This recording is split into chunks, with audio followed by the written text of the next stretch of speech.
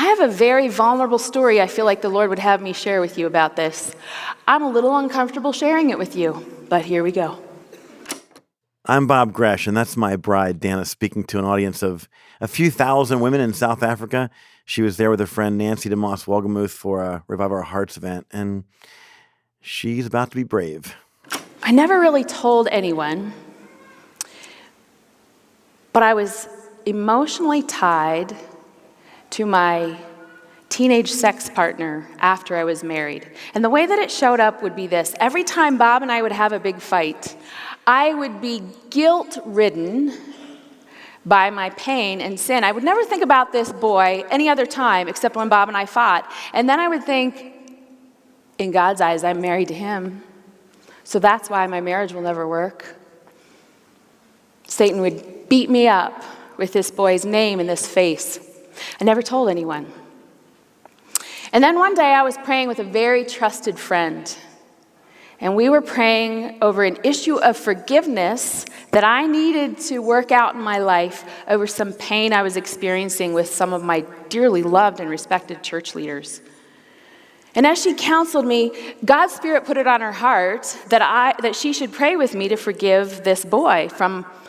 She was uncomfortable with that because at the time, I was the Christian author in the United States who'd written the Purity book on sexual truth and sexual healing.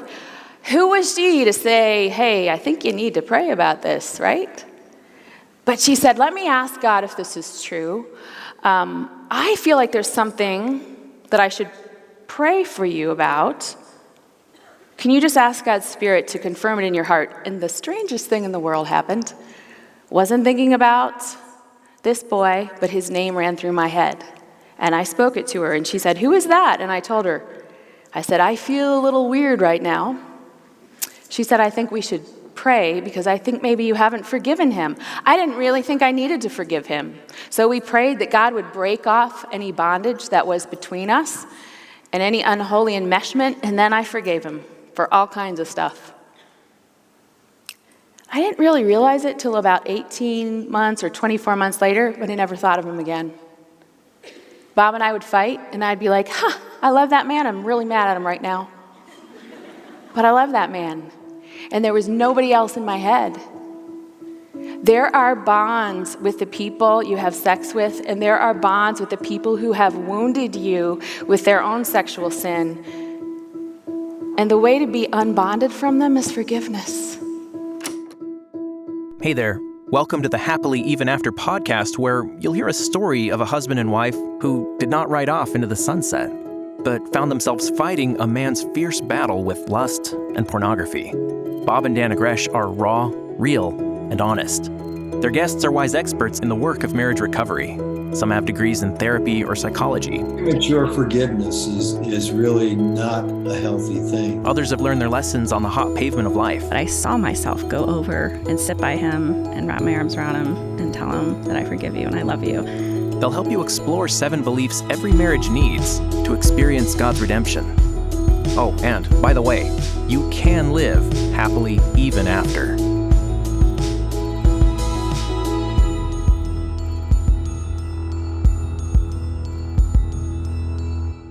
Here's Dana Gresh. The plot thickens. Yes, it does. Welcome back to our living room and our 2 red leather chairs. Just when you thought you'd heard all the dirt on the Greshes, we unload some more. Yeah, there's piles of dirt around the corner. There's piles of dirt. And so just in case your favorite true crime podcast has gone a little dry, we're here with some train wreck watching, like slow motion train wreck watching pleasure.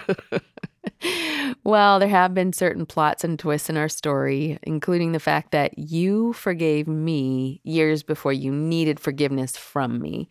But something that never occurred to me was that I needed to forgive the guy that I had sex with when I was a teenager.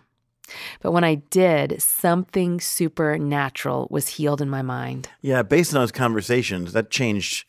That was the pivot point of your spiritual life in particular. It really was, yep. That started everything. It's really an amazing story. Yep. There is before that, and after that. Yeah, I was a new person. I already was a Christian, but the weight of that shame was so heavy on me that it was almost as if I was reborn. I was definitely had a fresh infusion of God's grace. Today, we're going to explore truth number 4. Forgiveness is a supernatural act that produces healing.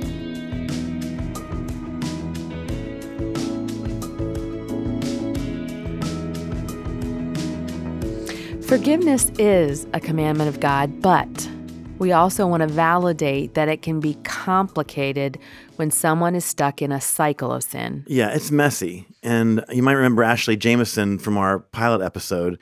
When her husband told her his secrets, she reacted in ways she would have never predicted. Yeah, I remember in my early days of disclosure, my husband's disclosure, just feeling completely irrational, like my nerves were on the outside of my body, that I just had this constant energy running through. I was crying, I was throwing things, I was completely not myself. And I remember my husband just feeling like I was overreacting, I was crazy. I went to our church back then and asked for help, and they would say, like everybody deals with this and you just need to forgive. And I felt completely insane until one day I heard about betrayed spouses experiencing a chemical shift as well, and that they needed healing from trauma. A lot of addicts and even clinicians, they don't understand what a betrayed spouse is experiencing. Let me remind you of that. The wife of a man who's been caught in a cycle of porn addiction or any other escalating results of that is experiencing a thing called betrayal trauma. Yeah, ladies, if you don't feel like yourselves, and if it just so happens that you're experiencing body pain, headaches, chronic illness, whatever, I have something to tell you. You're not crazy. Rejection, which is what a husband's porn use feels like to us, produces serious physical effects in women. There's good science to back me up on this. Research reveals that the stress of a cycle of rejection causes an inflammatory response in the body. And that's the root of a lot of our maladies, including things like heart disease and high blood pressure, chronic pain, asthma flare-ups, digestive issues, frequent headaches, joint and muscle pain. That's something I experienced. Accelerated signs of aging, rapid onset weight gain, reduced immunity, frequent colds and viruses, anxiety, depression, even some diabetes and different types of cancers can be linked to stress and inflammation. And I don't think it takes a PhD to figure out that mental and emotional symptoms can be a part of the cocktail of confusion you may be experiencing. Now, let me say the presence of these symptoms is not undeniable evidence that your husband has a secret sin in his life, okay? Don't jump to conclusions. There are a lot of reasons we may struggle with these things, but I'm just suggesting they could be linked. There's a growing body of research that suggests the physical pain and problems you experience when a key relationship is not healthy may not be unrelated. And that's why I take issue with something we heard a moment ago. Let's play it again. I went to our church back then and asked for help, and they would say, like everybody deals with this and you just need to forgive. And I felt completely insane. Yeah, and I'm very glad that didn't happen to Dana. No one told her you just have to forgive him. In fact, on our last day at Crossroads, during our intensive with Pete, he told you it would be wise to actually not forgive me yet, to wait to forgive me. Yeah. And Pete does this whole kind of ceremonial celebration of forgiveness thing on your last day of counseling as a couple. He helps you verbalize forgiveness to one another in kind of a cool way. You go down to the Arkansas River and you both throw a stone in or something like that. Kind of cool. But we didn't do it. We never made it to the river. Instead, we drove to the Denver airport in silence because, well, Dana wasn't ready to forgive, and I wasn't necessarily making it easy. It's partly because she was just getting the full story from me that day. There was details I admitted that I didn't think were important, but I probably deep down knew they were. I shared earlier that I made the mistake of kind of staggered disclosure.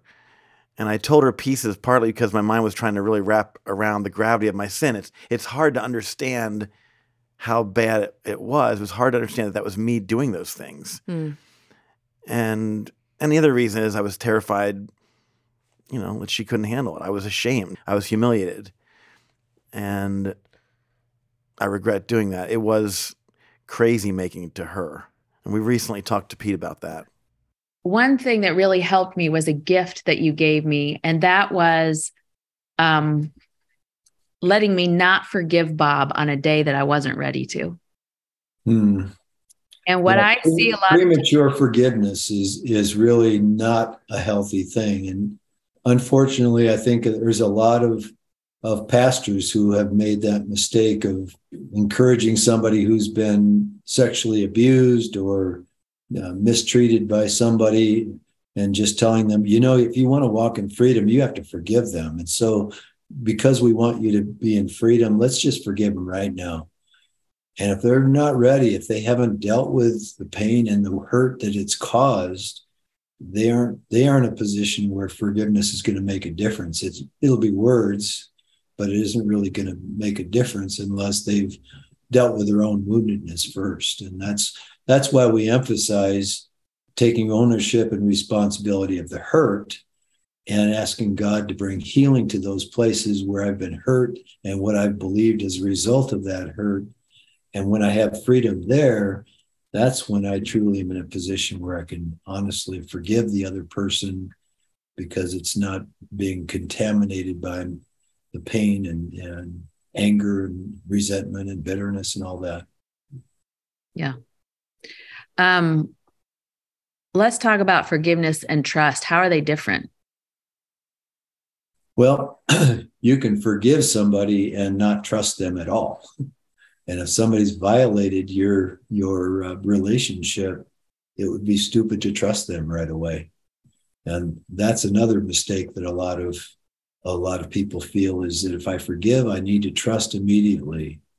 And then you go to either I have to blindly trust no matter what they say or do, or I'll never trust them again. And we need to learn to trust perceptively and trust them on the basis of their trustworthiness, what they are demonstrating, how the track record is developing. And as they are consistent in their behavior over time, that's when I can truly learn to trust them again. And forgiveness is may have happened quite a while ago, but the trust gets rebuilt over time with consistent behavior. I wanted to ask a question. One of the criticisms of this book is going to be that it doesn't allow wives to, how do I want to say this? It's a forgiveness book, a redemption book. Mm-hmm. And when's the end game when you just can't, a person can't continue to do things over and over and over and expect forgiveness. It doesn't matter how much I do it. Yeah. There is an abusive end game where it's almost like a form of abuse to not change. I don't know how I want to say that. It's not necessarily fair for a wife reading the book to think, well, my husband's doing this over and over and over again, and I have to keep forgiving him. Yeah, that is such a difficult thing. And that's exactly why you wrote the book it was a very courageous thing for you guys to do, to basically put yourself out there, almost pantsing yourself in front of the public. But that's what a courageous thing, and to help people who really are struggling with that journey. And I don't think that every spouse needs to stay in the marriage no matter what the other person does. And at some point there is a point where you say, I can't live this way, and I'm not going to. But at the same time, before God, saying, I am willing to do what you lead me to do. And if my spouse is showing signs of being serious about recovery, that willingness to continually opening the door and seeing if God is going to do the work that we're hoping for. But what a difficult journey that is. Yeah, and oftentimes it's difficult to discern where that line is. Okay, let's push pause for a second. Dana and I are as pro-marriage as they come. We believe God can redeem anything. If he can redeem our marriage, he can redeem yours. Let me just say that. But we are not pro-abuse, and we want to make this really clear. We recognize that some of you listening have experienced escalation into affairs, strip clubs, prostitution, and there comes a point where that's abusive. And let me say, I had patterns that were so repetitive and escalating that Dana you would have certainly been in your right to call it quits. That wasn't out of the question. I didn't want to.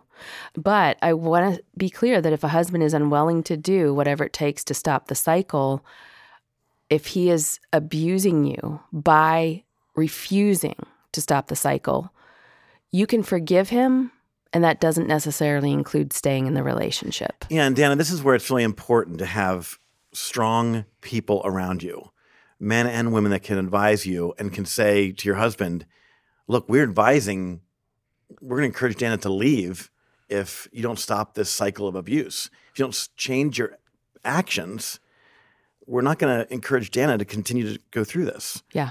And that's why you can't just have people around that just say nice things to you. They need to be real truth tellers. For the record, we didn't get to that point, but your point is well taken. I'm just using us as stand-ins. You're using us as stand-ins. What I do want to say this is that no matter what, you can and must go to a place of forgiveness. It is for your good. Yeah, so let's hear a little bit more of Dana's message on forgiveness. Forgiveness is canceling a debt rightly owed to you. You know what? Maybe your boss did cheat you in your pay. Maybe your mother did abandon you, and that was wrong. Maybe your husband was unfaithful to you. Maybe a friend did steal from you, and they owe you. They really do.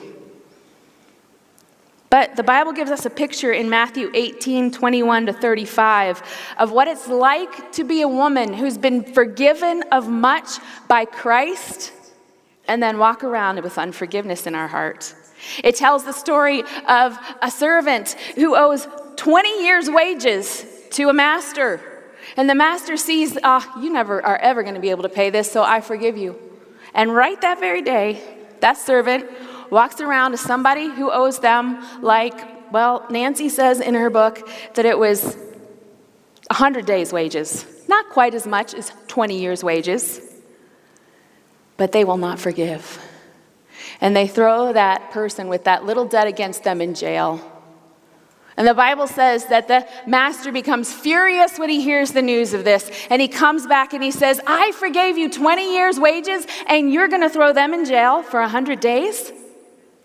That's what you're going to do with the forgiveness I gave you instead of passing it on?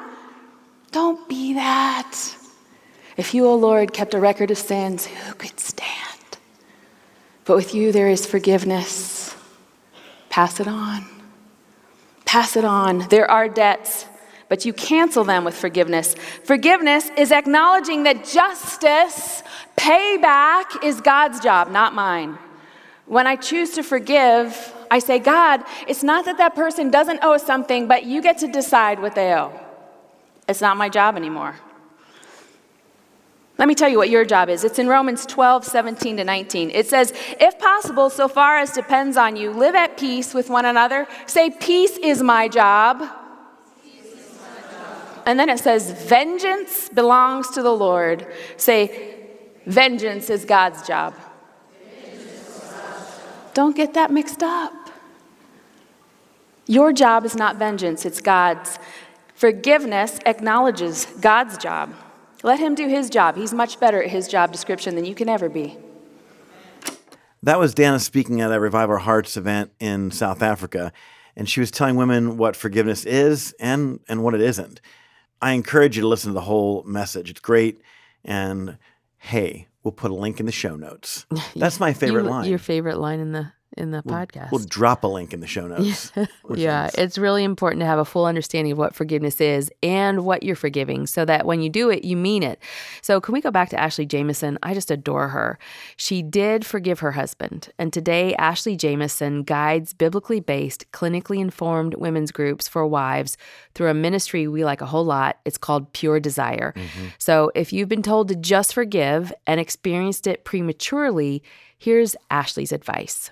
If you don't find the help you need, or you get hurt or experience some institutional trauma or anything like that, to keep going and that there are people that can help you, and continue to look for that help.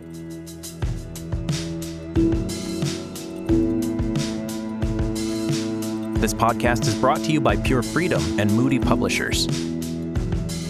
Here's Bob Gresh. For the record, Dana did choose to forgive me. Yeah, and I think it's important to emphasize that it's a choice. It's not an emotion. You're not going to feel like doing it, but you can choose it, and I did. But then I had to walk that forgiveness out, and I had to wake up the next day and choose it. And I cannot tell you how many times I felt like just retaliating. And sometimes, honestly, I did, to my shame. But I guess I just want you to know you can't trust your feelings. I can't tell you how many times I would pray under my breath, God, I chose to forgive Bob. Help me still choose it now in this moment. So what I want to say is this. You do have to mean it when you say you forgive him. Forgiveness is the cancellation of a debt. Forgiveness means you don't have to pay. That's Pastor Vodi Bakum. I want you to hear what he has to say about forgiveness. Now, I have up here my trusty iPad. Say somebody came up here and knocked down my iPad and broke my iPad. And I looked at the person after they, broke my iPad, and I said, hey, I forgive you. I really do. I forgive you. $800. I'll go get me another one. We're good. I have not forgiven. I have not forgiven. Why? Because I'm making you pay. I did not cancel the debt. I'm making you pay. I didn't forgive. My words are hollow. My words are empty. See, usually when we say, I forgive you, what we're really saying is, I'm not going to blow up at you. Literally, that's all we mean. I'm not going to blow up at you. I'm not going to punch you. I want to, but I'm not going to right now. However, I am going to punish you in significant ways. Now, see, what happens when we get out of this transactional model, when we're not talking about finances anymore? What does it look like for me to make somebody pay, for me to not forgive? Well, a couple of things. How about depriving another person of my time and attention? I forgive you. I just don't want to be around you. I forgive you. I'm just not speaking to you. The husband and wife situation. I forgive you. I'm just withholding affection. Can't say amen. You ought to say ouch. That's not forgiveness. That is the opposite of forgiveness. You are being punitive. You're making the person pay. That means you're not forgiving. Pastor Vodi Bakum. You might want to soak in that message. You'll find it on YouTube on the Truth Endures page. We'll put a link in the show notes. Man, I wish it weren't true, but forgiveness is messy and forgiveness is super hard. In fact, Bob, I'm sorry I didn't do it better. You did it almost too good. Oh. There were times when I wanted you to be a real jerk. It would have made me feel better. But you really were persistent. You were following the Lord's lead. And there are times when I thought, I just wish she would act like a total idiot. And do I need to remind you that I threw things at you? You did throw a few things, but that was very infinitesimal in the entire life of this cycle. Once it was a meatloaf. It was a meatloaf. Okay. I do know one thing. Forgiveness is not natural in any way. It's supernatural. And if you do not rely on the Holy Spirit to do it through you, you won't be able to do it. Yeah. It's just not something that is humanly possible. It has to come from your heart and the Holy Spirit. Recently, you and I sat down with two friends of ours, Wade and Amy Harris. Because they have a truly supernatural story of forgiveness, and it inspired us, me anyway, to do something radical in the very middle of our redemption story. Wade is actually the chief operating officer of our True Girl and Born to Be Brave ministries. He's the man. And Amy is the principal of Grace Prep, the school that we run. So they're very important to us. They're our co-laborers, our true partners. And before we were ministry teammates, Amy called you, Dana, to take it was the day after their marriage hit ground zero. We sat down to talk about it. You called me that day or the next day? The next day? Yeah. Why'd you call? I think I just wanted just a few people that I could talk to. And I knew, obviously, I'd read your book, The Bride Wore White, and knew some of your story and had met you a year previously and just felt the connection and felt that you were safe, that someone I could talk to. I'm glad. I'm glad you called. Me too. Well, we really didn't know each other that well. We met on a cruise. Yeah. Played some board games together. Played some board games, enjoyed each other, had fun, laughed. And then we ended up crying together. So let's start with you, Amy. Before Wade disclosed anything to you, did you have any sense that something was off? Yeah. Months and months before he confessed, I said to him multiple times, half joking, half kind of inquisitive, do you have a separate family? Do you have a separate wife? Just funny things, because he was so disengaged with our family. He was there, but not emotionally present. Yeah, and he traveled a lot. So he was gone half the month. And so I said, it's almost better when you're not here, I would say, because I was in sync with the kids and I was connected, and he didn't have a relationship with the kids. And he had just kind of, I don't know, he just kind of disengaged from our family. And I noticed it. I told my best friend, the pastor's wife, I feel like we're roommates, because even when he was home, he wasn't really home. Bob, you said, wow. You just said, wow, a minute ago. Is that because it shocks you to think of Wade like that? Yeah, it does, actually. Because I don't know that person. No, I don't. I know one of the most engaged dads that I know. I know one of the best husbands that I've ever met. It's hard for me to imagine who that person was. What was the hardest thing about Disclosure Day for you, Wade? I think just knowing the hurt that I caused Amy was really hard about it. I think finally facing how messed up I was, that I actually could do some of the things I did, was really hard. And then probably the hardest thing that day was Amy had me call different people and tell them. Amy made you call people? Yeah. Oh, tell me about that. Do tell. I told her, disclosed everything, and she sat in silence, I think, for a little bit, and then she said, "Where's your phone?" And I gave it to her, and she, I think, dialed my mom first. What? And said, "Here, tell your mom everything." Oh. And so I did. And my mom, I don't even really remember what my mom said, because I think, was it on speakerphone? I don't remember. And then got done with that one, and she said, "Okay, here, call your dad."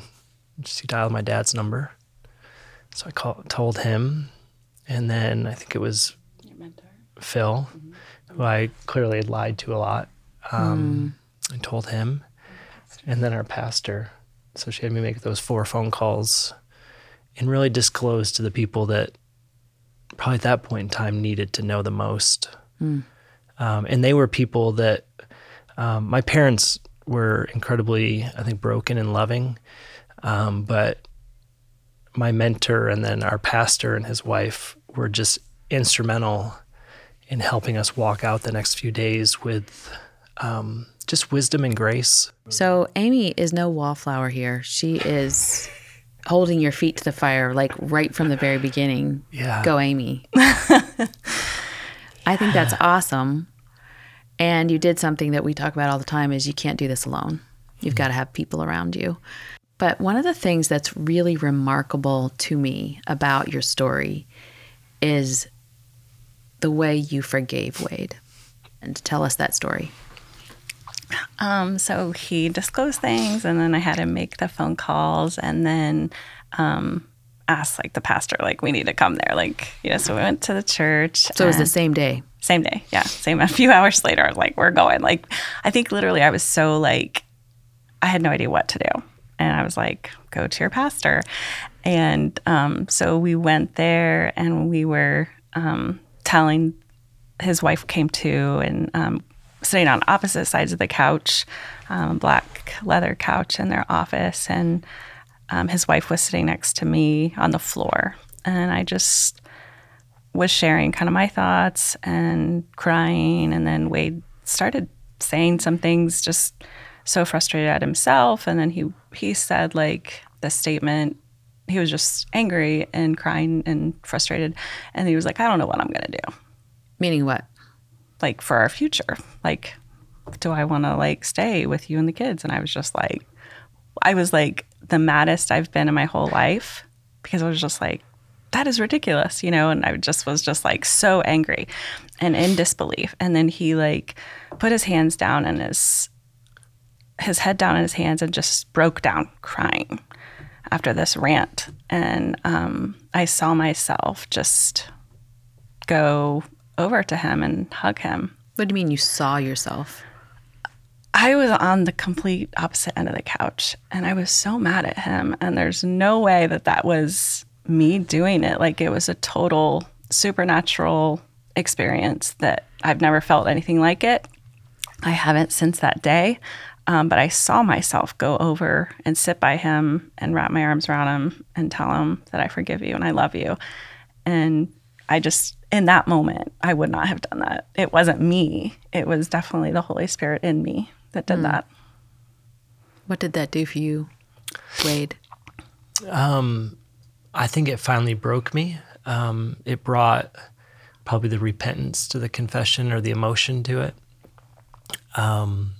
See, my anger, my rant of leaving, putting that option on the table of leaving Amy and the kids was more out of my anger that this addiction, this struggle, this battle in my life wouldn't go away. And I think I made a comment like, if God's not going to take this away, there's no point in me staying, because I just can't keep doing this to you and keep doing this to the family. And so what she heard is me kind of probably as a selfish, I want to leave. For me, it was I just can't keep being this person, which I guess is still selfish. It wasn't.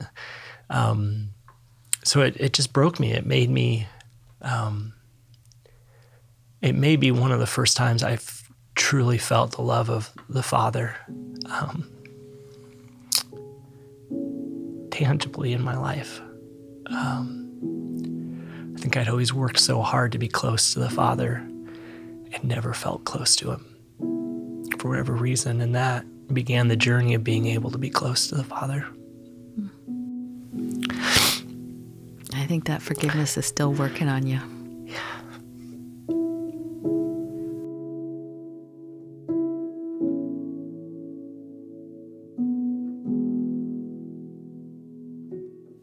I'm thinking about how Bob's forgiveness changed everything for me once. We were 25, 26, 24, somewhere in that range.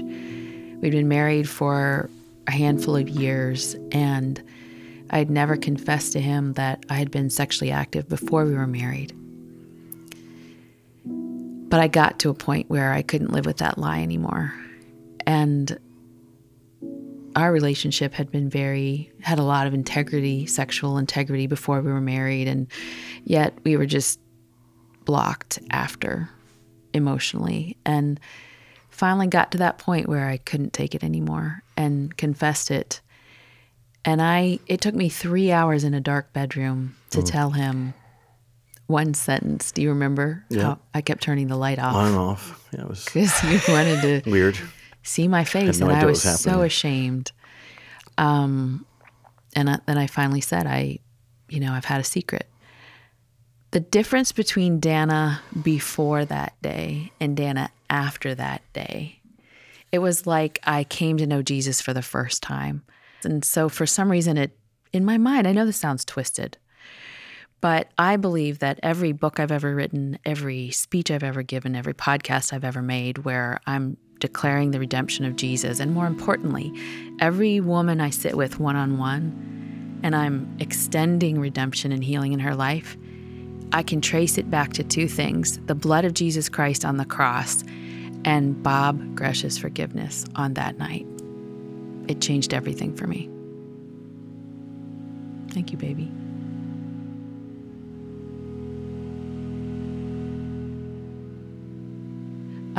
Bob, what does it mean for a man to hear the words, "I forgive you," from his wife's lips? Does it matter? Oh, it's very powerful. I think the hardest part for me is believing it, like allowing myself to believe it. Because I still want to say, well, if you really knew. You have something you want to tell me? No, but but that's an easy thing to go to. Yeah, right. Or what choices she had, whatever. But I think when you see that it's for real, that you're really forgiven, when you say that to me, it's very powerful. It's very healing. I think I've struggled with the same thing with my story because, I haven't disclosed every detail to you.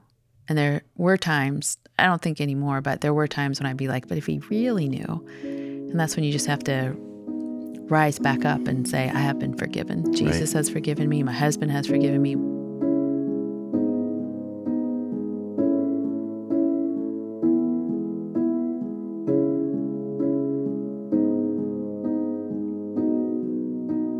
Amy, tell us more about that sofa that you and Wade were sitting on when you forgave him. Meaning, where is it now? Where is it okay.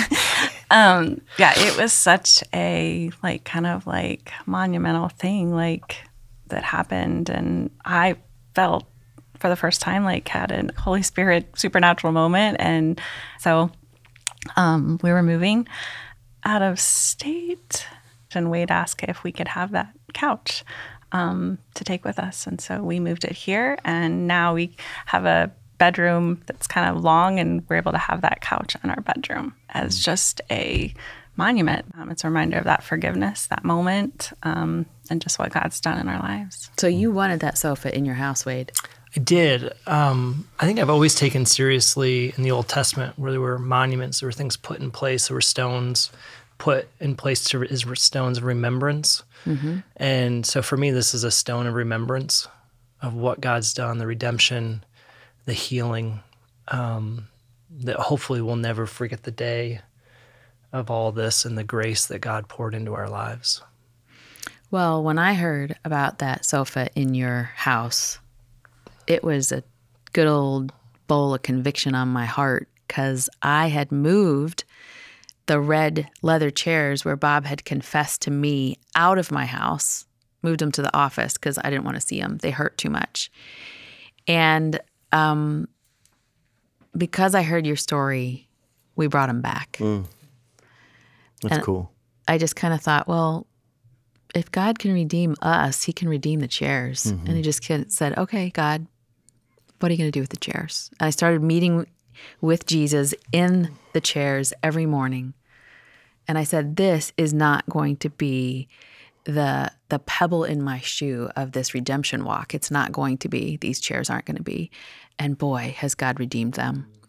I've watched your faith grow in those chairs too. We've held our new grandbabies in those chairs. We've prayed with friends and led ministry prayer days in them. Those chairs have been used a lot. And God has redeemed them day by day. But the thing that no one knew about the red chairs at the time was that was our place of disclosure. Right. And so we didn't tell anybody that. Yeah. So I think one of the neatest things about this whole book, about this whole process, was reading our daughter-in-love, our daughter, Aaliyah Gresh, who married our son, Robbie Gresh. And she wrote the foreword to Dana's book for moms a few years ago. And it sounded like this. Just a couple of years ago, Bob and Dana opened their home to Robbie and me when we brought our beautiful twin baby girls home from the hospital. Bob and Robbie cared for our girls late into the night. Dana woke up very early to help me with the first bottle feed of the day. We sat in 2 cozy red chairs snuggled up close to her fireplace. For me, these chairs are holy ground, a place where I encountered the radical and undying love of Jesus. Dana and I held my baby girls and talked and laughed and cried and prayed. She listened to my heart and spoke truth into it. Truth about my Savior who sustained the lives we held in precarious times. Truth about my girls, truth about me. When you pick up this book, dear reader, you are cozying up in Dana's red chair in her living room. You are laughing and crying and receiving truth from her heart to yours in the immense love of your own Savior, Jesus Christ.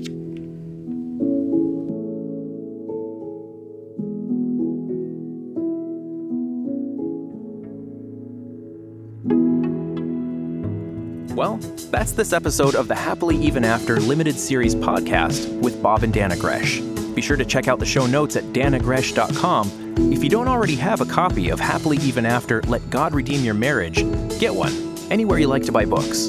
Episodes 1 through 7 of this podcast support key chapters in that book. They contain conversation prompts to explore the 7 beliefs every marriage needs to experience God's redemption. Have you read chapter 12 titled Truth Number 4, Forgiveness is a Supernatural Act that Produces Freedom? At the end of that chapter, there are some simple conversation prompts to get the two of you talking about what forgiveness is and isn't. The Happily Even After podcast is written by Bob and Dana Gresh. Original music and production by Blake Bratton. And thanks to Moody Publishers for underwriting this episode. Here's what's up next time. When she first came home and started saying that she loved this guy named Jesus, honestly, guys, it ticked me off. I mean, if she were here, she'd tell you, she'd say, I prayed him into that jail cell. She said, I would always pray, Father, let him come to the end of himself without hurting someone else.